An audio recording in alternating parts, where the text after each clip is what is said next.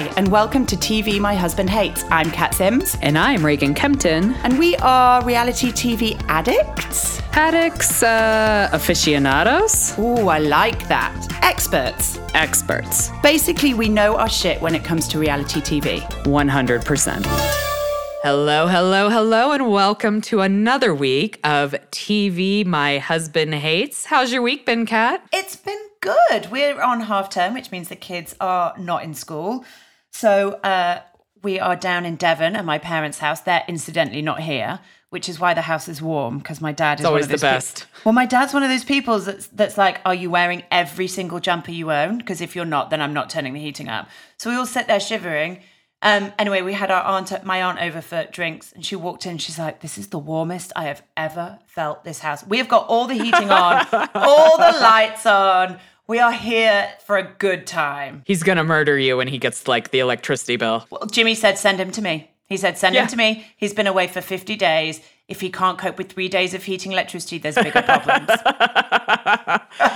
How's your week been? Yeah, it's been great. Amongst sick kids and more snow, which seems to be the theme of my February, we're good. We're good. Man, you've been through the ringer this month. We've had so much snow. We had a really dry, here's our weather. This is Weather Corner on TV My Husband Hates, but we had a really dry January, so apparently we're getting all the snow in February and probably March too. So I'm going to be ready for Key West in April. I am so excited about Key West. Like, I can't tell you. And also, can I also tell you what's really exciting? Yes. We've just bought a new car, so we're obviously on lockdown when it comes to spending. So I'm like, well, where am I going to get my Key West wardrobe from? So I only had a chat with my friend Nat, Style Me Sunday. She's like, babe, I need some of that shit out of my house. It's too much. She's like, you can come to my house with your suitcase, pack what you need, and take it with you. I'm so jealous. Well, don't worry, babe. I'm gonna bring enough for you too. Excellent. That will work. That girl is not short of threads. She's fine. That's amazing. A pre-thank you, Nat, then. Thank you for hooking a girl up who will then in turn hook up her friend. Exactly. So we are here. We've got 6 shows again this week. And as ever, we're going to kick off with the Real Housewives of Atlanta. Yeah, this is such an interesting season for me because I'm really battling just being like fucked off at Nene the whole time. Like she's not earning her 6-figure paycheck because she's in 3 episodes this season. Well, I think the problem is that everybody else, including the cast, feels the same way. They don't know whether she's in, she's out. So I feel like this season really hasn't ever got going. It all feels a little bit like we're waiting for something to happen. Yeah, I think it's a bit disjointed. Like there's not a fluidity to the storyline because it's all these actual small storylines. And I don't know. I don't think it's Bravo's fault, but I think the fault solely rests on Nene Leakes for just not committing. Like if you don't want to do it, fine. Just say something. Yeah, I agree. And just to be clear, Nene, if you're listening, it doesn't mean that the show is all about you. The show could continue very well without it, but you can't be 1 foot in, 1 foot out. Like it just dilutes it and pisses everybody off. Absolutely. But in that note, let's talk about Cynthia and Nene have a meet up to discuss their friendship. I'm going to be honest here. I genuinely, all the respect in the world to Cynthia because I don't know whether it's just that you hit 50 and you just get to be able to let shit go. But she's not just the bigger person. She's like the biggest person I've ever seen in the world in this conversation. Absolutely. Because like Nene is standing by that she never said anything as bad about Cynthia as Cynthia calling her a toxic friend. Now, we all have our triggers, and I totally get that. And obviously, toxic friend is Nene's trigger because she's just so fixated on it. But I mean, like, she was calling Cynthia weak and insecure and, like, unable to make her own decisions, which I think is a far worse insult than calling someone a toxic friend. But, like, I feel like actually we kind of never got a resolution because Cynthia just backed down. It was like, you know what? I'm sorry. Eventually, after Nene starts crying and leaves, Nene says she's sorry too. But like, I don't know. I wrote down like it hits deep because it's true. I agree. I think that's actually true. I think she hates the word toxic because she knows it's true. And I think Cynthia hits a nail on the head when you are in Nene's good books. She is a great friend. Like, she will die for you. Right. But when you're not, then she will kill you. And she'll hold the shiv. She will. And you can't have that you can't have that a friendship based like that. It has to be a little bit more fluid than that. And she just is too volatile to be friends with. But the whole thing just made me feel very, very uncomfortable. And I just thought it's not okay that Cynthia has to do this to be friends with Nene for what is basically the sake of the show. Like, frankly, if I was Cynthia, I'd be like, babe, like, I'm done. I don't need it in my life. She is toxic in that respect. And I feel like Cynthia kind of comes to that. Like, you know, we had this talk, we're fine, but it's never going to be what it was. Like, we will never really be friends. Like, we'll be okay with each other, but not be friends. And also, let's just think, even if Nene had not said anything terrible about Cynthia and Cynthia really had done all the terrible talking, it's almost as if Nene has never done anything wrong. Like, never been awful, never been rude. And it's almost like now you're throwing stones in glass houses. And for the love of God, just recognize your shit. Like, just own it. Just say sorry and move on. I was a dick. Yeah. I was a dick. I'm done. I'm sorry. Cynthia would have been like, I mean, Cynthia gave you a free pass and you behaved badly. Imagine if you just went, I'm a dick, sorry. Should have been like, hallelujah. Yeah. It's fine. We can move on. And actually, had you said it 6 months ago when all this shit started, this would not even be an issue. But also there's no context because Nene's not around. So she just pops in for this like big chat, but we don't know what she's thinking or feeling. And it just all feels a little bit disingenuous. And I'm kind of over her. And I think that ties in with the whole jungle brunch that happened. Like, it just felt so lacking in any kind of authenticity or... I mean, what was so weird is that A, she didn't turn up for 2.5 hours, but B, Tanya and who's there? Cynthia? Candy are there thinking we're the only two people here, and then Nene turns up, and then with a horde of people. But she doesn't even turn up with them. They're already there. They just come out from the corners like Harry Potter Dementors. Like the weirdest thing I've ever seen. I was like, all these people they're here to suck your souls. In leopard print. I was like, what? They've all just been sat there looking at Candy going, we're going to hang out with them in a minute, but we're not going to do it until Nene gets it. It's like, what? Why are you being so weird? And how weird are all of them? Like, Nene, Candy, like, they're all having, like, their chat about what's going on. And they're all just sitting there, like, Did you guys need some popcorn? Are you watching the show? It's fucking Rent a Crowd. It's weird. That's a good business. Maybe we should get into that. Like, just get hordes of people to, like, show up at people's events. I mean, to be fair, I feel like I did influencer marketing. I feel like that's basically what I've been doing for the last 2 years. It's basically Rent a Crowd. Right. Yeah, but that has to be the worst planned event I have ever seen in my goddamn life. Like, that's a family dinner with me and my extended family, rocking up to a Mexican restaurant and just sitting there chatting and drinking margaritas. Like, she spent more time on the invite than she did on the event. Do you know what I mean? Like, it was like, we'll just book a table and turn up and see what happens. She didn't turn up for 2.5 hours. I'd have fucking left. I would have left. Eva would have had that baby had she stayed there in 2.5 hours. Babe, I could have conceived, grown, and given birth to a baby by the time Nene turns up to her own event. I mean, she should be kissing Candy and Tanya's asses for sitting at that table for 2.5 hours. They didn't even order appetizers. I love you very much, but I wouldn't sit at a table and wait for you for 2.5 hours. No, or I would be so hammered by the time you got there, we would have a fight.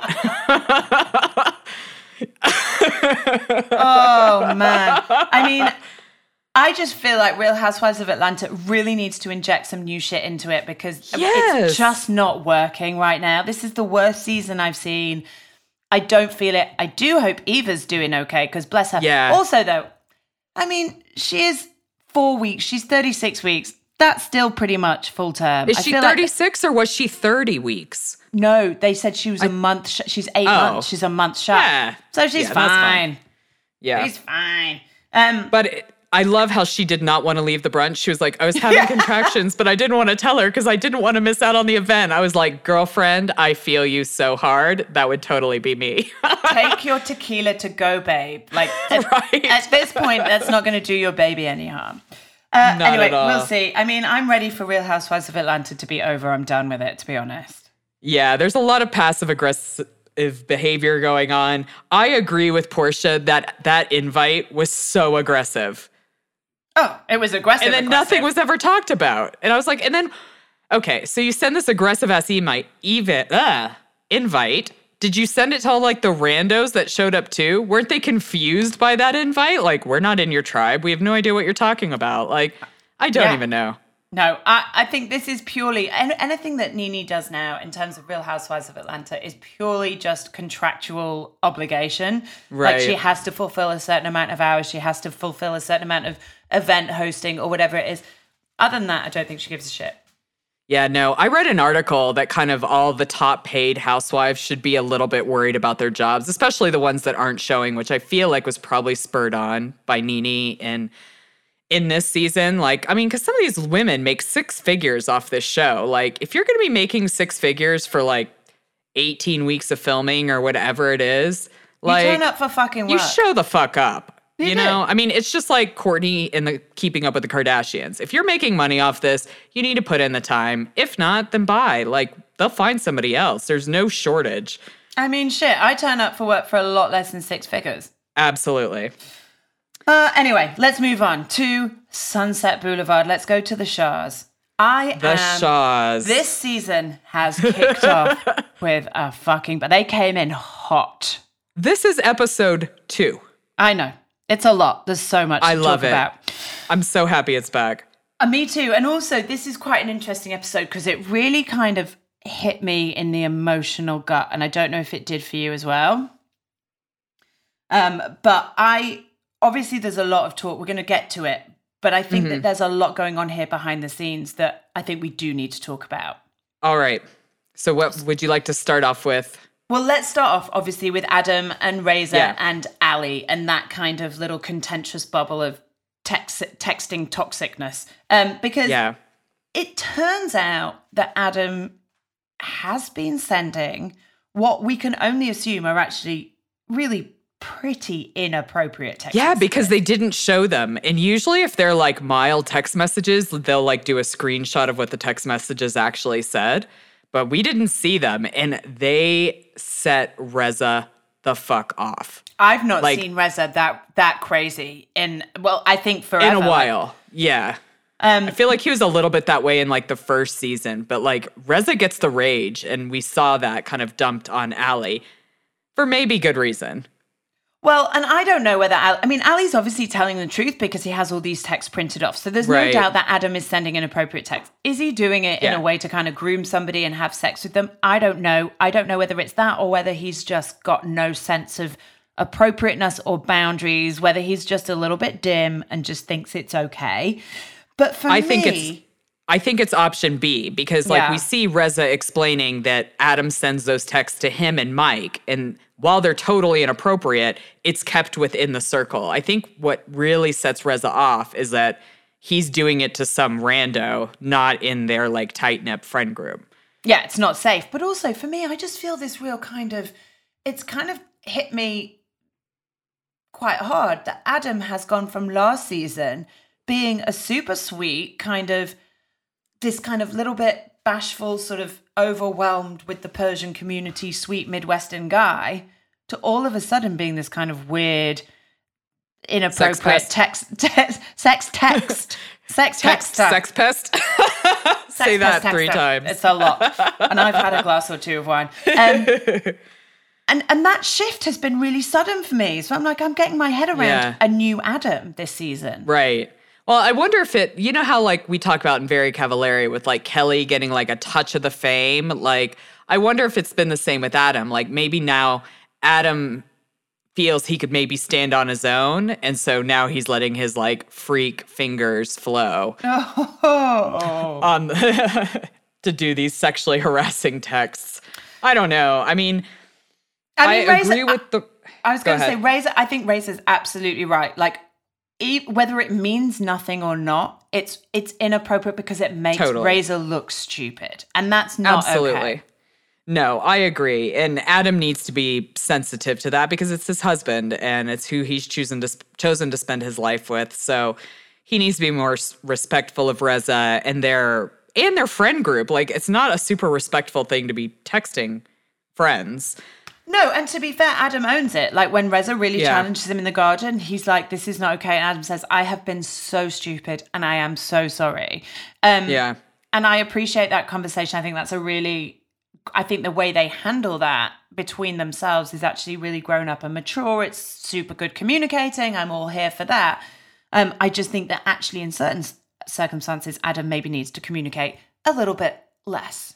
Yes, he needs to keep his dirty thoughts to himself. Or just to Reza. Yeah. So this whole Ali, I don't know what his last name is. He fits in, but he kind of doesn't. And I think maybe that's the problem. Like, I question his motives for going to Destiny. Like, did he really feel sexually harassed, or he's like, this is the way I can get in the circle and fuck shit up? Like, I don't know. I think Destiny comes to it with like a clean heart and a clean head and is really genuinely concerned about her friend's marriage. But now, like, she's just been ostracized for actually caring. I don't question Ali's motives at all. I think he's thirsty as fuck. I think when we saw that montage of him popping up at every single possible... So weird. It was like, where's fucking Wally? Where's fucking Ali? It was so weird. So I know why he's there. And I think Adam's given him the perfect opportunity to get involved. But I do think his motives are insidious, and I think he needs to be cut out of the circle. I feel bad for Destiny because I think she's got a good heart and I don't think she wants to see the bad in anybody. So I think that's why she's friends with him.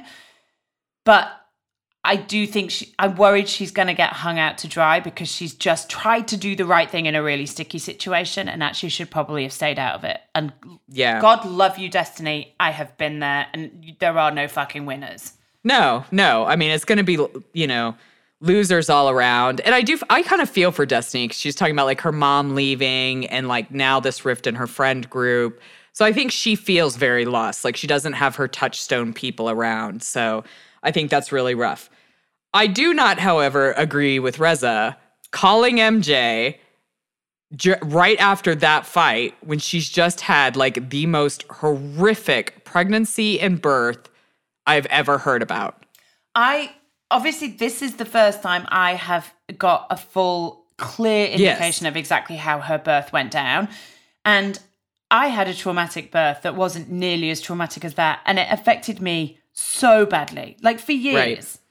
Even now, there are things that will still push my buttons about my birth. Yeah. So when I think about her having been on bed rest for like 25 weeks and then being induced, which by the way is pretty traumatic, even if it's just that happens, or it can be, and then having to go for an emergency C-section, then losing tons of blood, then having to have a hysterectomy. Yes. And by the way, here's a new human that's solely reliant on you for its life. Right, while you have which is a mind fuck in itself. Major surgery and told you can't have any more children. Like, then you have your best friend calling you and screaming at you when you're still in the ICU. Reza Farahan, I love you very, very much, but that was wrong. It was wrong. Yes. And you need to take a long, hard look at yourself and call your friend. Basically, for me, after that, MJ now gets a free pass for any shitty behavior, certainly for this season, really probably for the next 5 years. I totally agree. I mean, like we talked about in like our little pre-production meeting, I totally get where Reza is coming from. And until you have a baby and you've done it, you don't know. I mean, it's the saying, right? If you don't know, you don't know. Totally. And that's fair enough. But oh my God, I can't believe MJ took it like kind of as calmly as she did. And she was like, okay, well, I need to let you go because the doctor's coming. But you know why I can totally believe she did? Because she's so far off the reservation right now. Like she doesn't know up from down. She doesn't know left from right. She's like, I would have freaked the fuck out. But you see, I wouldn't. I was like, everything's fine. Everything's fine. No, everything's fine. I'm totally fine. Let's just keep going. We'll just keep going as normal. And I think that's probably what she's trying to do. And it's really damaging. And I don't blame Reza so much because I know if you, like you say, if you haven't done it, you can't possibly know. I didn't know. But the fact that he hasn't even been to see her makes that me rubs think, me the wrong way. It does me too, because that's That's serious. ICU If she'd been in a is car major. crash and had to have Right. major surgery, he'd have been there in a heartbeat. And that surgery that she went through was probably far more major than any surgery she'd have to go through after a nasty car crash. Absolutely. But because it's birth, everybody goes, oh, it's so natural and you're meant to do it.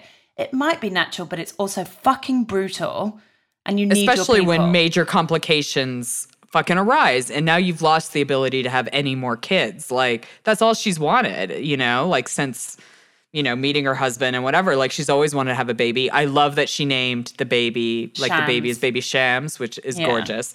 But yeah, like, you need to be there for your friend. Like, stop talking about this bullshit texting drama. Like, that's not as important as this woman almost lost her life giving birth to this baby. Poofed a human out of her sunroof. Like, for the love of God, give the woman a break. Like, and also it's basically day 3 when he calls her, and we all know what day 3's like after you've had a baby. It's like, oh yeah, day 1, day 2, rock hard it's like boobs. you're like fucking high on all the oxytocin. Day 3, you drop like a lead fucking balloon. Your boobs hurt. You're crying. You're sobbing. You don't know what you're doing. And then you get a phone call from some angry Persian wearing Gucci loafers about some fucking text. It's not okay. Not okay. Reza, I love you, but you need to go to that girl right now, give her a hug, and say you're sorry. Absolutely. So that brings us to Passover with Mike and his family at his new house with his new girlfriend. And oh, God, Mike. the event looked beautiful, by the way. It looked well so done. beautiful. It looked so beautiful. He did a great job. But here's the thing with Mike. I just feel like he's looking for happiness in all the wrong fucking places. Right. Well, it's all the looks, right? Like, it's the appearance of happiness. It's the appearance of everything being perfect. No real, like, interior work is being done. No. And he's starting to really commit to a huge risk for his brothers. And we learn as well that his parents bailed him out in his house. So I understand that as an entrepreneur, you hit a million fails before you hit a win. I get that. But I just think this isn't an entrepreneur working. This is somebody who is desperate for success because he thinks that's what's going to make him lovable. That's what's going to make him accepted. I was totally shocked that he's the older brother. Yeah, me too. Like, I think I remember hearing that forever seasons ago, but when you see his brothers and the way, like, their life is progressing and you see Mike and the way his progressing, I thought he was the youngest. Yeah, me too. Just, like, on that value. He doesn't look the youngest, but, you know, and I kind of feel for him that way because I'm sure he feels the pressure of, like, being the oldest. He really wants to be more successful than his brothers, or at least as successful. So he's going to really try to take this on and, like, create something amazing, but it's just like, I just want him to listen to his mom and his dad and his best friend who are like, dude, like, this is a huge commitment. It's 2 years, hard work. Do you really think this is the smartest way? Or can you go sell this idea and the property to somebody else and just, like, make the money and go and not do any of the work? But he's a perfect example of somebody who's looking externally for happiness, whether it's with a girl or whether it's with a property or money or a business. He's now got he's hit the jackpot, they said in the first episode of this season. He's hit the jackpot, the Persian girlfriend jackpot. And he has. But here's the thing, Mike, it's not going to work out because you're so unhappy with yourself because you feel that you have insecure. to do this. And I get it because it's a tough culture to grow up in, especially as he's the eldest boy in a family, in a Persian family. There are expectations put on his shoulders. Whether or not that's true or whether or not he just thinks that's true, I don't know. But I do feel for him. But now he's 40 and I just worry that he's never, ever going to get there. No, I mean, I don't want to say he's not. Like, maybe something will happen great to him, but it's just like, dude, until you really start analyzing the actual issues going on inside, like, you're never going to get there. And you're going to be a 60-year-old man looking for the same thing, which is definitely not cute. It's not even that great of a look on a 40-year-old man, but, like, you need to sort it out and time is ticking. Yeah, I genuinely think he's not going to find it until he figures his shit out. And I worry about Mike, but we'll see. He's a sweet guy with lots of problems. But really, I feel like he does have, like, a supportive family and friend circle if he would just listen to them. Yeah. Because they are all telling him the same thing. And it's like, they all just have your best interests in heart. Like, you know, I don't know. They're trying to save you from yourself. We'll just have to see. I don't think he's going to listen. I think that we are going to see him as a 60-year-old man. I think that's what we're going to see. But who knows? I hope he proves me wrong. But then on to Below Deck Sailing Yacht. Yes. Where 100% I feel for Jenna getting way too drunk, maybe making a bit of a dick of yourself, and waking up mortified. I mean, listen. Not so much now, but... If you've never woken up with a blackout and a deep sense of self-loathing, then you're probably not a friend of mine. I don't know if I've ever told you. Not my people. Don't know if you've told you about the time that I sat in the toilet naked and demanded that Jimmy Plays Bass wipes my ass. Oh, I did? Well, okay. Great. I mean, I feel like that's why we're on a white wine moratorium. Oh, man. Is it just Chardonnay? No, it's a specific type, isn't it? It's white wine. I can never get pissed on white wine. Like, if I'm out, it has to be like gin and tonic or vodka tonic or beer or even red wine, fine. Same. Yeah. But white wine, it's like a black hole and a sense of self-loathing. There's nothing in between. So I feel... That night was epic. I feel Jenna for that. Yeah. Having said that, I'm starting to see the cracks in Jenna. Yes. And I am starting to see a little bit of the toxic nature that the teasers have been giving us as we go along. And I don't think that Adam's helping. Like, obviously there's a chemistry between them and that's great. Right. Go for it, knock yourself out.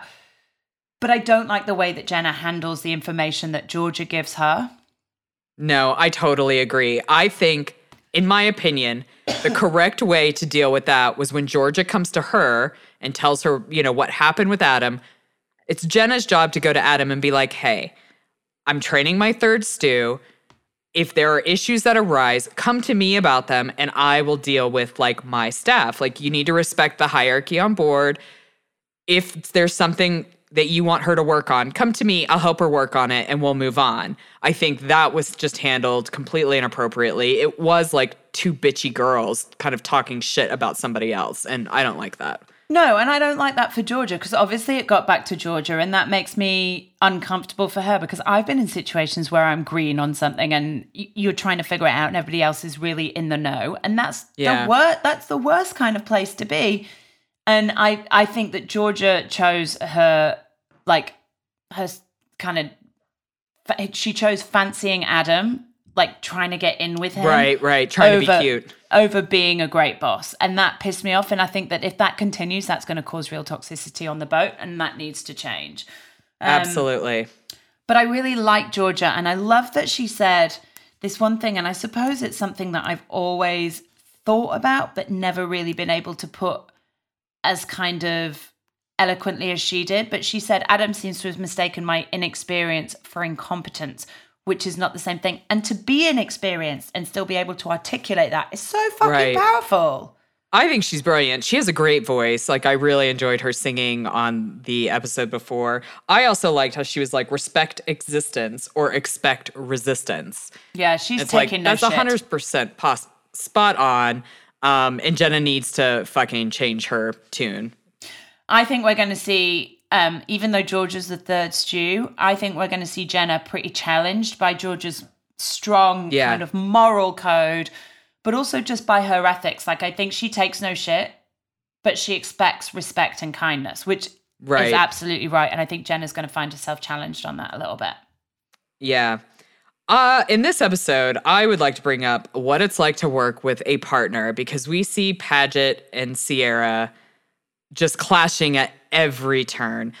I have way more time for Paget than I do Sierra. Sierra's like fucking me off right now. I don't like that she's complaining about not knowing where anything is. It's like, well, if you had fucking organized the boat properly, you wouldn't be in this mess. I hate them both. Yeah. I mean, I probably, on balance, if you said you can save one and not the other, I'd save Paget over Sierra. Right.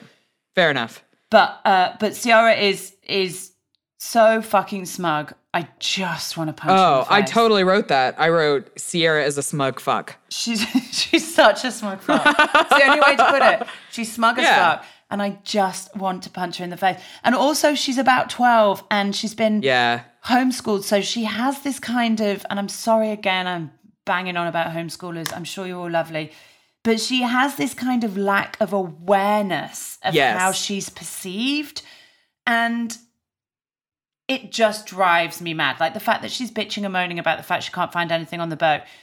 The whole thing drives me mental. Or there wasn't a toga for her. It's like, dude, you're not even interior. Like, you're outside. Why are you complaining about there's no toga for you? And then they had to rig one. It's just like, oh, fuck off. Like, you're like a 9-year-old baby. And the two of them, her and Paget, fighting in togas. I was like, for God's sake, could you just stop? Yeah. Fucking wearing bed sheets. Grow up. Yeah. I mean, I do some work for my husband, and it's tricky. And it's not even as close as like having to work on a boat and like be in constant communication about that. Like, we don't work well like that together, which is weird because as in our family unit, we work quite well because we are so different. But like when it comes to like task handling and being in charge of shit, we clash 100%. Like that situation would not work for us. No, I once had to tour manage my husband, and that was interesting. I mean, it was terrible. I'd never do it again. Yeah. And it was terrible. I mean, it wasn't terrible because he's a dick. It was terrible because there's just no room for us to manage that kind of dynamic at all. No, it's so hard. No. So while I appreciate that, I still think they're both dicks. I agree. When I said I liked Paget, it's in comparison to her. It's not in comparison to anybody else on the boat. Totally. Like, I think he wants to get work done, and he's really trying. And I like that he's taking time with Parker and, like, showing him how to do things and working it out. But I'm over Sierra. Like, I want her to go. Oh, God, me too. Me too. If I never lay eyes on her again, I will be one happy woman. Yeah, but I am having like sailboat yachting fantasies. Like I have decided in my brain, I'm not a big cruise person. Like that doesn't ever really I don't entertain the idea of going on a cruise. It kind of seems like hell to me. But I would instead of doing like a massively long cruise, I would save my money and do like 2 days on a yacht. Yeah, I agree. I mean, my mum and dad are currently on a 50-day cruise. They've never done a cruise before, but they chose the first one to do as being 50 days. So they've been through like Colombia, the Panama Canal, Fiji, Tahiti. They're currently in New Zealand. They're going to Sydney, and then they're flying home. But my dad's emails are hilarious. Everyone starts with how many people have died on the cruise. I'm not fucking joking. God. I'm not joking. Like do you know that every cruise count. ship has to have a morgue? Yeah, that doesn't surprise me. Well, because of course, like everybody goes on a cruise, has an average age of about 103. So Dad's emails start with, another one died today. I think we need to talk to Mr. Knowles Fitton and see if these can be, either we can just do a whole episode of just reading his emails aloud, or they need to be bound and put into a book. Because knowing your dad, as I do, I bet they're fucking hilarious. I mean, they are, but you sort of have to accept that he is kind of his generation. A little bit snobbish, a little bit racist, a little bit, misogynistic, but in quite a sort of lovable 77-year-old man way. Do you know what I mean? Absolutely. So there's a lot going on, but every time we get an email, we're just going to make a coffee, sit down, read about who died, who got caught bonking who on the top deck. That happened. Apparently that happens a lot. Apparently there's a Scottish guy who gets so drunk he's not been allowed any more alcoholic drinks on board. The only reason he's allowed on is because he's a carer for his grandfather. But in my dad's words, the only words that anybody can understand from him are Celtic and Rangers. I mean, honestly, probably if I had to go on a cruise with one of my elderly grandparents, I'd be drunk as fuck too. I mean, I'd be drinking through the whole fucking thing as well. Yeah. But, anyway, that aside, we'll book our cruise, but in the meantime, let's head over to LA for Vanderpump. Oh, where the topic for the entire episode is all about Jax and Brittany's homophobic pastor. I have to say, I think we have to talk about Jax and Brittany slightly differently on this. I really feel for Brittany on this. Yeah, she's in a shit position. She is between a fucking rock and a hard place, a homophobic rock and a hard place. Right. Because it was really interesting. Lala, I think, was the one that said it. She's torn between these two worlds. She's grown up in Kentucky where this is what they think. Like, it is how they feel. Gay people are wrong. Same-sex marriage is wrong. But so this is a family friend. And here's the kicker that's so hard for everybody to swallow. That pastor who's really homophobic and hates same-sex marriage is also probably a really sweet guy and a lovely family friend, which is why Brittany is struggling so much in this. She has a personal relationship, and I feel for her. Yeah, I agree with you to a certain extent, but I also feel like the homophobes that I've encountered that are nice people don't fucking rant shit on social media either. I mean, there is that. I don't know. It's a hard position to be in. It's a touchy subject, especially with like the uber conservative religious sect. Like, it just is, and that's the reality of life that we live in now. People can be more than one thing. I'm 100% not standing up for him at all, because I think once you start putting it out there on social media, then I'm sorry, you are going to get backlash, and you have to deal with that because you chose to put it out there. I feel for her in a way of like planning a wedding and 2 weeks out having to switch up the person is a fucking nightmare. I just went with a minister who got my name wrong half of my ceremony because I was only doing it to appease my father, who wanted like a man of the cloth to marry us. I would have been fine with the judge, who probably would have gotten my name correct, but live and learn. I bet Lance Bass would have got your name correct. Yeah. Well, I mean, that's a turnaround, isn't it?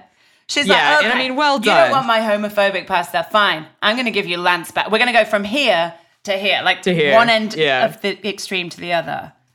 Which is so weird because obviously, like, Brittany's like, I used to have his posters up in my room. Like, he's a pop star, because that was before he came out. And, he's in a boy band. So anyways, I definitely feel her stress about it. I would love to say, like, I think if we had hired him and I saw the original stuff come out, I probably would have tried to deal with it then versus like the 2 weeks. But, she said she talked to him and he said he didn't feel that way. And then he's putting all this shit out. So I think he's just kind of maybe a weird dude. I don't know. But they do the right thing in the end. Like, for whatever reason, whyever it takes them so long, they do the right thing in the end. And I don't think it's because Lisa says something. I think it's because a whole shit ton more comes out. Anybody could have said something. It just happened to be Lisa because she was the only one that could go in there without knowing that she wasn't going to get her head ripped off. Or being a dick. Like, part of me is like, Lisa also came to them pretty respectfully and was just like, I'm concerned about this. I don't think he's telling you the right thing because this is what he's putting out. Whereas everybody else just loses their shit and starts screaming at them. Like, I probably wouldn't deal with that well either. I mean, I'm watching the back episodes of Vanderpump Rules as we go, so it's very easy for me to get confused. But I have to say, Tom Sandoval, again, in this episode, handles this situation so badly. Like, it's done. They have got rid of the pastor. Yeah. They've got another guy. He doesn't need to go in on Jax like that. Like, no. I don't think Jax handles it brilliantly, but why does he have to answer to Tom Sandoval? Like, he just doesn't. They've done the right thing. Suck it up. Tom Sandoval has such a massive ego. I feel like he feels like everything is about him. And I think Stassi even calls him out on this. Like, dude, you're not like the martyr for the cause. Oh my God, she has the best quote. She says, you're Jon Snowing yourself so hard right now. We're not in Westeros, we're in Koreatown. And she's absolutely right. It's not your fucking, you don't have a dog in the fight, babe. It's not your fight, Sit dude. down. Yeah. But I am using that now. You're Jon Snowing yourself right hard. Hell That's yes. such a good phrase. I agree. I really feel for Brittany, way more than I feel for Jax, because obviously there's more connection there. But But they did the right thing, and they got Lance Bass, which seems like an upgrade to me. Absolutely. I mean, who wouldn't want Lance Bass to marry them? I think that would be incredible. I agree with everybody else that Jax is kind of being a groomzilla. Like, he needs to tone it down a bit. Everybody doesn't need to kiss your ass for a full year simply because you finally talked a really nice girl into marrying you. Like, she should be treated that way, but you should not be. Like, you've not earned the right to be treated the way you want to be treated. He's fucking lucky to be where he is. So if I were you, Jax, I would just stay quiet and hope that nobody notices what a dick you are until you've said I do. Yeah. The one point about their wedding that I want to touch on is the fact that this is their wedding song. Hold on. Oh, God. Let's see.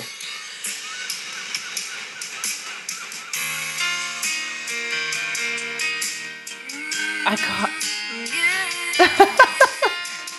Looks like we made it. Look how far we've come, my baby. Oh my gosh. Like, it's so ridiculous. And I love that they bring it up and Bo is like, oh my God, you're kidding, right? And they're like, But no. I also love that he doesn't back down for ages. He's like, no, but you are joking. He's like, I'm not joking. No, but you're really not having that. No, we really are. That's the song we're having. I was like, Jax, dude, no. Like, I can find There you are a million other wedding songs that are not that song. A million other country wedding songs that you could have used. Like, I danced to Willie Nelson with my dad. Like, you can pick cool, old school country wedding music. Shania Twain is not that answer. I'm not against, when I'm on a bottle of Chardonnay down, I'm not against dancing to a little bit of Shania.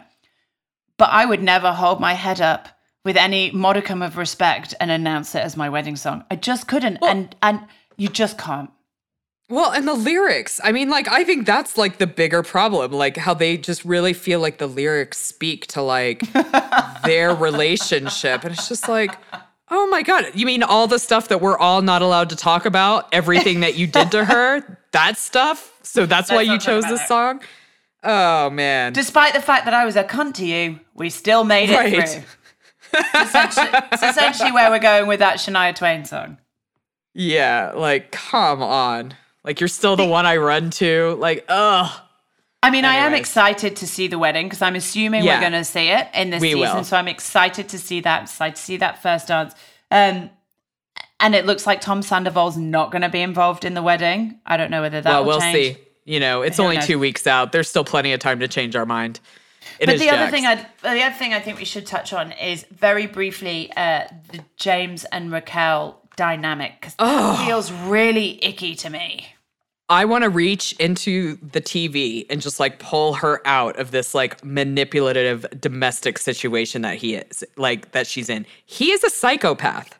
Yeah, there is something very, very unmanaged about him, and I say that because I don't know whether he is a psychopath, and I am taking you literally on that because it is dark behavior. It is, or whether it's just like some sort of disorder that's not properly managed, but there is something not right. Like the way he's like, well, are you going to go? She's like, well, I don't think I want to go. To the point where then she goes, no, I'm not. No, of course I'm not going to go. And then he turns around and goes, well, now you're only saying you're not going to go because you think that's what I want you to say. You've just spent 20 minutes telling her that she can't go. Right. Like, well, and it's not even that. I mean, it was like about her work stuff too, where he's like, you really shouldn't have missed that work shift at Sir. But he was like fucking yelling at her for missing a stupid set, calling her a moron, a fucking idiot. And like, this girl can't win with him at all. And the only reason she went wasn't actually because he was screaming and shouting at her, but because she thought, if I don't go, he's going to drink himself stupid and do something ridiculous. Right. So this Which he probably would have done. Such a dark, dismal, miserable place for her to be. And she actually seems like kind of a sweet girl. Like, I feel indecisive as fuck, but sweet. I think she's the kind of girl that if you took her out of this relationship, she'd be completely different. Yeah, I would agree with that. But it does worry me, and there's a shit ton of stuff wrong with him. Yeah, I mean, he may not be a clinical psychopath, but he does enjoy manipulating people. I mean, I think if you look back at James through all the seasons, he's done it to everybody. He likes manipulating people, and he's quite good at it, and it's scary. He also has really good cheekbones, and a lot of people good. Like American Psycho, he had really great cheekbones. Like those psychopaths, I think really strong cheekbones can often be. However, that was Christian Bale, and he's Welsh. The American Psycho guy. I know. So the Welsh Psycho. Yeah. No, the guy who played in American Psycho. No, I know he's Welsh, but he has really good cheekbones, and I think there's something about really chiseled faces that make psychopaths be able to like work their stuff. You could have a thing with that. I think Ted Bundy had like chiseled features. Like Interesting. I'm telling you, I think those like sharp features often tie in with crazy mental shit. Anyway, I'm sure we'll get a lot of emails about that. Yeah. Also, what happened in this episode? Oh. Sorry. No, well, I was going to say, we see Max and Dana become exclusive, so I'm sure we're going to see like Sheena tantrums next week. I can't wait to see the fallout of that. And also, again, I'm watching the back episodes of this. Sheena's so sweet in the first few seasons. Yeah. And then not. I mean, sweet, but like still a little bit crazy about like the dudes that she's with. Like, oh yeah, I mean, she's like basically bullied Shay into marrying her where I am right now. Like, I've got that, but in terms of girls, she seems quite sweet and kind of kind. She's obviously compared to Stacy at this point, which is crazy, but interesting to see the changes. But yeah, I can't wait to see her fallout from Max and Dana. No. It's going to be big, and we are here for it. We are. So, all right, New Jersey. Let's do it. Sorry. Okay, so something that totally melted my heart at this very beginning of this episode was like when everybody started asking Frank, why didn't he get with Dolores? And he there was like a cutaway to like this really honest, open confessional about he will not get back with her because he cannot guarantee that he will be faithful and she does not deserve to be put through that again. Like, I love a man who recognizes his faults and then acts accordingly. But you know, the irony of that is that I think that that's probably the exact reason why he would actually be faithful to her. Probably. Like, I actually think that recognition, that self-awareness, the fact that he still turns up for her all the time, I think they should get back together. I think so too, but I definitely liked hearing his take on it too. Because, I mean, we've all been, wanting it to happen. I mean, obviously even the people in their friend group, because they're like, what's up with David? I mean, look who's behind you right now. Like, he's the guy that's behind you, not your boyfriend. So I thought that was super interesting. I did too. But you know what? What a lucky girl. She's got David who gives her, or she's got two guys willing to go to the line for her. So maybe she's all right. Yeah. They're each carrying the load. Like, what more can you ask for? But mainly in this episode, we had more of the Jennifer crazy. When they are at that dinner and Jackie chugs the beer and she opens her fucking mouth about how Jackie can chug a beer but can't suck a dick. It's like, girlfriend.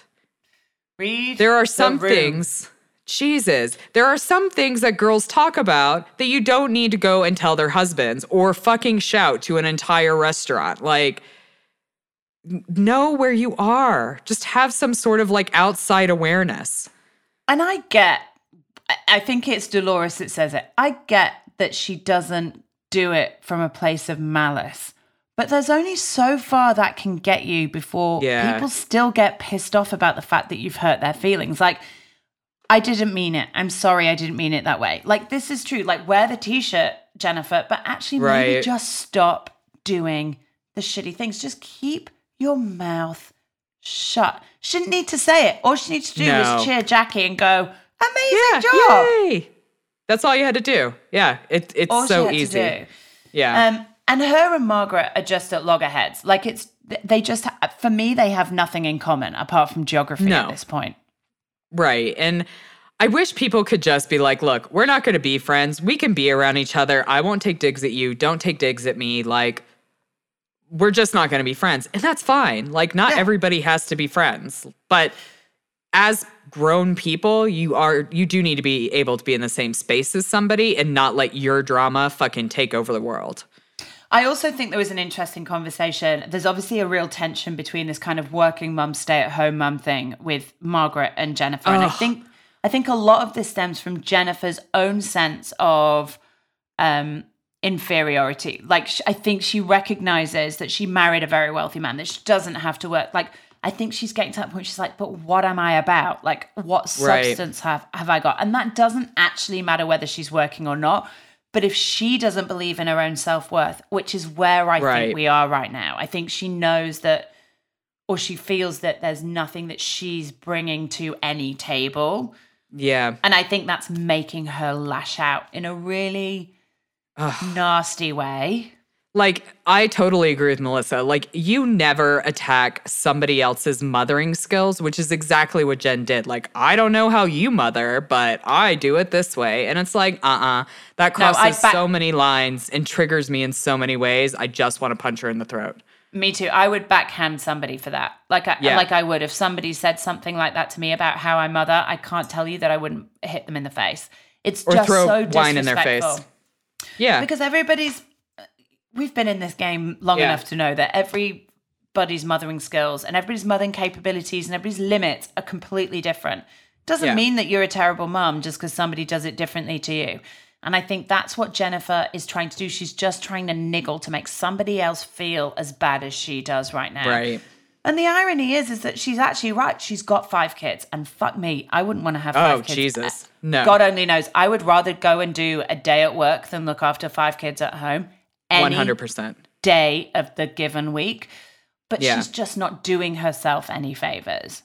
No, and I think the other girls would say, like, no, Jen, you do, like, you do work hard if she wasn't always attacking them all the fucking time. Like, you have no allies because you alienate everybody. However, saying that, I would 100% go drinking with Bill, her husband, and all those boys because between all the daily excursions that were out there, the parasailing, the mini golf, I wanted to be on that boat with those boys, doing shots, having a good time. Me too. I wrote exactly the same thing. Once again, I'd always rather be hanging out with the boys fishing. They had a blast, and Joey took the piss out of Bill, and Bill laughed, and like, that's all it takes. Just don't take yourself too seriously. And the boys do it so well. I love that Bill groped Joe Gorga when they were like putting him in the bed and he like squeezed his boobies. I thought that was the best thing ever. And Joey has some good boobies to squeeze. He does have good boobies. I mean, not like man booby flabbies, but proper pectoral big boobies. Pecs. Yeah. Big boobies. But then Jennifer's like, yeah, he's fine. He's fine. He's fine. I love that they had to, like, they basically just obliterated Bill. Even though they called him a Guido, they broke him. There's no Guido in him. They broke him. They broke that Turkish Guido. And they carried him in, like, just as if he was, like, in a coffin, like, on their shoulders. Because that's what good friends do when one of your friends passes out. You make sure they get in bed. You make sure they get home safe. And that's what they did. They're fantastic. Like, they said their sorries. They've moved on. And that's how you properly move on. Like, you all don't take yourself too seriously. You have a great time. You know, Jackie's husband was there, Evan, having a great time with all the other dudes. Like, I love the dude dynamic. Me too. I think it's great. And I think the girls could learn a lot from it. Especially considering Melissa went to meet Danielle for lunch as well. And what a bombshell Danielle dropped. Backed up, by the way, by video footage.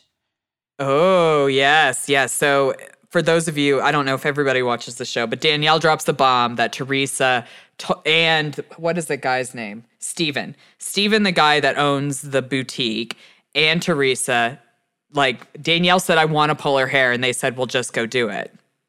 You see, I think it actually, well, no, I think it was Steven that said you should pull her hair. Danielle was like, and Teresa's like, do it. But she didn't say do it. The video footage was like, do it. Yeah. Dark as fuck. Yeah. And dark as fuck. Probably why Danielle and Teresa are no longer friends is probably this, like, reveal on the show. I will say, I'm super proud of Melissa for, like, standing her ground and just being like, fuck no, we don't want you around. I agree, and she doesn't do it with malice. She does it really gently. No. She's like, I've spoken to the girls. Nobody wants you around. Well, what about Teresa? Well, I think she still enjoys hanging out with you. Right. Enjoys your company. But the rest of us are a no. She's very clear. She's very calm. Direct. And she puts Danielle in a position where Danielle can't lash out because there's no way she's going to win. So instead, she throws Teresa under the bus. The motherfucking bus. And then pulls her out again and then chucks her under again. I mean, it's so dark. I can't wait to see the two of them on the reunion because you know Andy's going to bring it up. Like, I cannot wait for that. It's going to be incredible. bloodbath. It's going to be weaves and blood and eyelashes. It's going to be dark. And it's coming up soon because we just have one more episode. The season finale of The Real Housewives of New Jersey is next week. So then we will have a mini-sode recapping that reunion once it's all finished. A quick note, typically we would have the Below Deck reunion mini-sode out this week, but the second half has not aired in the UK. So we'll be pushing that back so Kat can watch the second half because it just hasn't gotten to them yet. Anyway, shall we finish off with Very Cavalleri? Very Cavalleri, and it's Emmys week. So that's the award show for all the TV shows for anybody who would maybe not know what the Emmys are. I don't know. And we see kind of Jay going with her to kind of see her work, which I thought was super sweet. Like, it gives them some time, just the two of them, which you know they definitely need, even though they have help and 3 kids. But he's hilarious. Like when they're getting the IVs and their nails and he thought he shit his pants. Listen, if I could love another man more, it's just not possible. I am so falling in love with Jay in a way that's starting to worry me because I genuinely worry it's going to have an effect on my own real life relationship. I love this man so Should just buy hard. a Bears jersey because that's the team that he played for and just make Jimmy wear it. Make Jimmy wear it. When we have sex. That's all I need. Stroke the donkeys at like the donkey thing that you guys are going to together. You can just pretend he's Jay. I thought you were talking like prison lingo then. No, not metaphorically. Yeah, no. Okay. I won't go to the donkey Jimmy's sanctuary. Well, you probably should do that too. I mean, I might. You know, you don't want him to stray. That's why I stray, not because I'm a massive bitch 90% of the time. But no, anyways. I think it's nice that he's giving her time. Like, I think we're starting to see him really respect and recognize the work that she does and the time that she takes away. And he just seems to be so easy to have around and good fun. He's so easy. Yeah.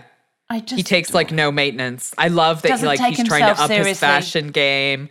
I know. He's looking after like David Beckham and Brad Pitt and trying to dress himself better. And it's just so lovely. The sexiest thing about him, genuinely, is that he doesn't take himself seriously at all. Like, he can laugh at himself. He can take the piss out of himself. That is hands down the sexiest thing about Jay Cutler. I think that's why they're together. I think they are very cut from the same cloth that way. Like, I think they can both cut loose. I think they can make fun of themselves. I think they are actually very similar people, like inside, in very different exteriors and like behaviors. But I think they're good for each other. I 100% agree. But they just had, in terms of the episode this week, very quiet week, loving each other, hanging out in LA.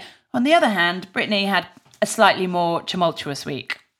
Oh, yes. So Stone calls because they're having shared custody of the dog, Nora, which I'm just going to call and say it. I think it's fucking bollocks. Like, you didn't birth the dog. Decide who wants to keep the dog. Like, I don't know. I just think it's like a weird tie to continually have with somebody. Like, so is this the way it's going to be for the rest of the dog's life? Like, every other weekend at John's house? Like, I don't know. I get it. No, I get it. I think at first I thought you were being a bit harsh. But now, when you put it like that, it's like, hang on a minute. You guys have broken up and you don't have kids. So let's not make this a kid thing with the dog, because it is just a fucking dog. Like, you don't have to be tied to each other. No, because of you the can dog. miss the dog. You can buy Stone could get a dog. I mean, buy a new dog. You can't buy a new baby. Buy a new dog. Do you know what I mean? And I mean, I understand you can't buy Nora. Like, you know, she's a dog. She has her own personality. But I feel like you're making a tie where there shouldn't be one. Totally. And one dog to make who loves it difficult. you is pretty much like another dog who loves you. Do you know what I mean? Yeah. Yeah. Dogs are genetically predisposed to love the people that feed them. So just buy another one and fall in love with that dog. I think you're right. Exactly. I think it's causing unnecessary connections. Having said that, obviously PJ feels a little bit aggrieved by the situation. And while I can appreciate that it's not great to hear about your new girlfriend's ex all the time, he has to recognize that they are a month out of this relationship. Like, they're not 5 years out of it or a year out of it. It's her most immediate history, and they're still sorting shit out like the fucking dog.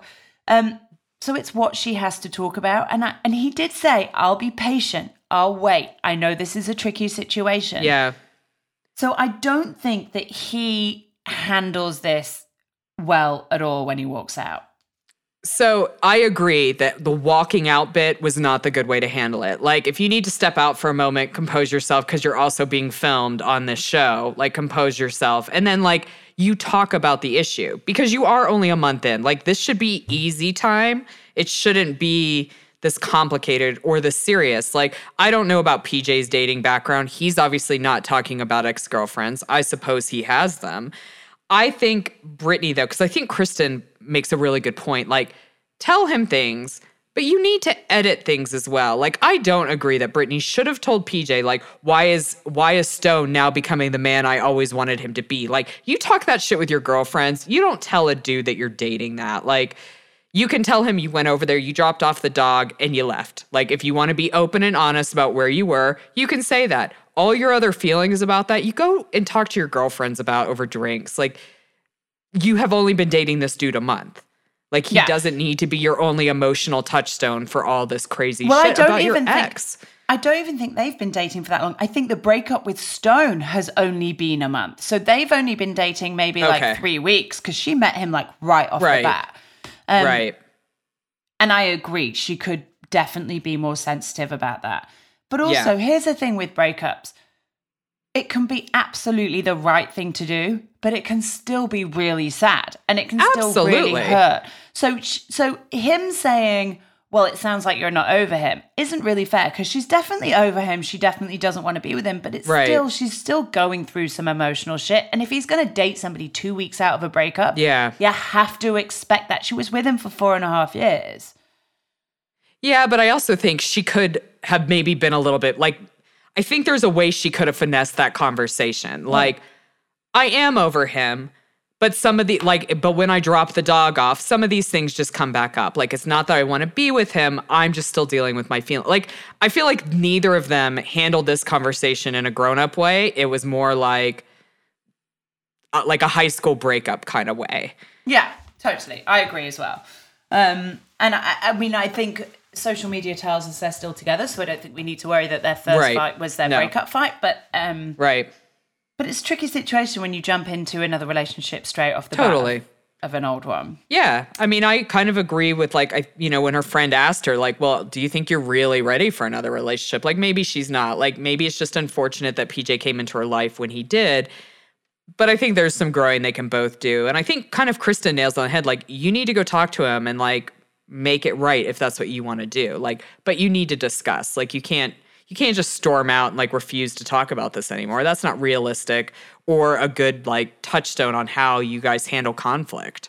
No, well, I mean, the key to a good relationship is the C word, and it's communicate before you all thought something else. But another tricky relationship in this episode, of course, is Justin and Scoot. And I love them both. But there are some troubles going on between them. Yeah, I got a little annoyed at Scoot in this episode, not because of the marriage thing, but because of like oh, you're never around, or oh, you're not doing this with me. It's like, Justin just went to LA like for the Emmys. He's there for like a week.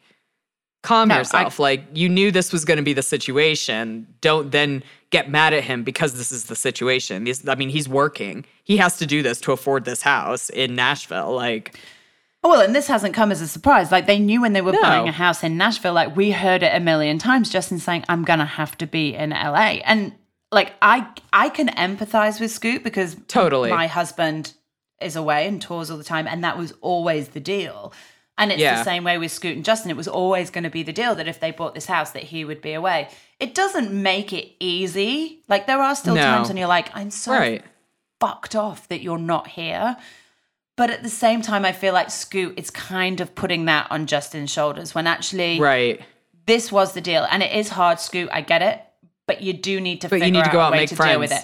Because this is the deal that you made. Right. Having said that, I 100% agree with Scoot on pushing Justin about this marriage thing, because they haven't been together a hot minute. Like, Justin keeps going, it's so fast.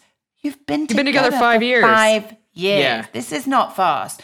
And just because you bought him a 1.6 million house to deck out with lovely cushions doesn't mean he's not going to want to get married.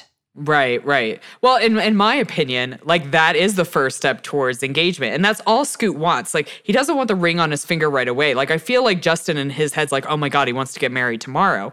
Scoot just wants reassurances that I think our relationship is headed that way. And honestly, I kind of think that Scoot is right. Like if you are not there, then maybe I do need to think of other plans for my life because that is what I want. And I think that's a grown-up, self-aware response to kind of that conversation. Well, it is, and I agree because once again in the fourth week, we see Scoot really trying to have a conversation with Justin about this, and Justin's still not talking to him and talking to everybody else about how he feels. You know, you can imagine him sat there doing Gwyneth's hair or Jennifer Aniston's hair, like chatting about how Scoot just wants to get married and he just doesn't know if he's ready yet. But he's not sitting down with Scoot and going, look, I'm scared. Like, it makes me nervous. Like, I'm really happy that we're living together in this house, but I just don't know. I know I want to be with you, but I just don't know if I'm ready to do it yet. Like, that's the 100%. Conversation to have. Yeah. And I think Scoot would be open to that conversation. That's all Scoot wants is to like talk about this and know where he's coming from. And like Justin just needs to open up. And I think I'm afraid that if he continues to like shut down about this, then he's going to miss out on Scoot. Because all it's going to take is him just having the exact same conversation he's had with everybody else with Scoot. Because I think once Scoot hears it, he'd be like, okay, like I just need to know where we're headed or some reassurance about our relationship because you're not talking to me about it. Right, he's just getting silence, and that's going to make anybody feel insecure. It's going to make anybody feel worried. And even if Justin says, I don't know if I want to even if he just have that conversation, at least Scoot knows where he is. But Justin needs to grow a pair of balls and have the conversation with Scoot. That's where I am, and I hope that on the camping trip that they do next week, that maybe he will. Abso-fucking-lutely. Or maybe Jay and Kristen will make them have that conversation. I know. Just lock them in a tent, put a padlock on those little zips so you're not coming out until you've had that conversation. Oh, man. No, I can't wait to see it next week. I don't know how many more episodes we have. We're on episode 7, so I think we're probably nearing the end of it, but I don't have an exact number. So, well, it looks like we're coming to the end of quite a few seasons. I think, obviously, Atlanta's going to finish, New Jersey's going to finish, Cavalleri's going to finish in the next 2 or 3 weeks, so we're going to have to be adding some new shows. But in the meantime, we've got, well, really quickly, we do have the Real Housewives of New York trailer and date is out. So that's starting April 2nd. So get your little recording devices ready because New York will be back. So it'll be interesting to see what we can fill the spaces with. And word on the street is the Beverly Hills trailer isn't going to be available for a few more weeks. Maybe even till April, I might have read. So we're not in a hurry for that one. But we'll see. In the meantime, we've still got a lot of good stuff to watch. Absolutely. And some good kind of surprises for you guys in the works. So hopefully we can talk more about that later. But anyways. We can't talk, but we've got some good shit coming up. Don't worry about it. Yeah. So we're super excited. You guys will be excited once you know. But as always, spread the word. Tell your friends who love reality TV. Send them our way. We'd love to have them. Yes. And obviously, please feel free to get in touch if we've pissed you off, if we've got something wrong. Make sure that you message us any which way you can via social media or email at hey@tvmyhusbandhates.com. Until then, have a great week and we will see you on the other side. Bye-bye. Bye.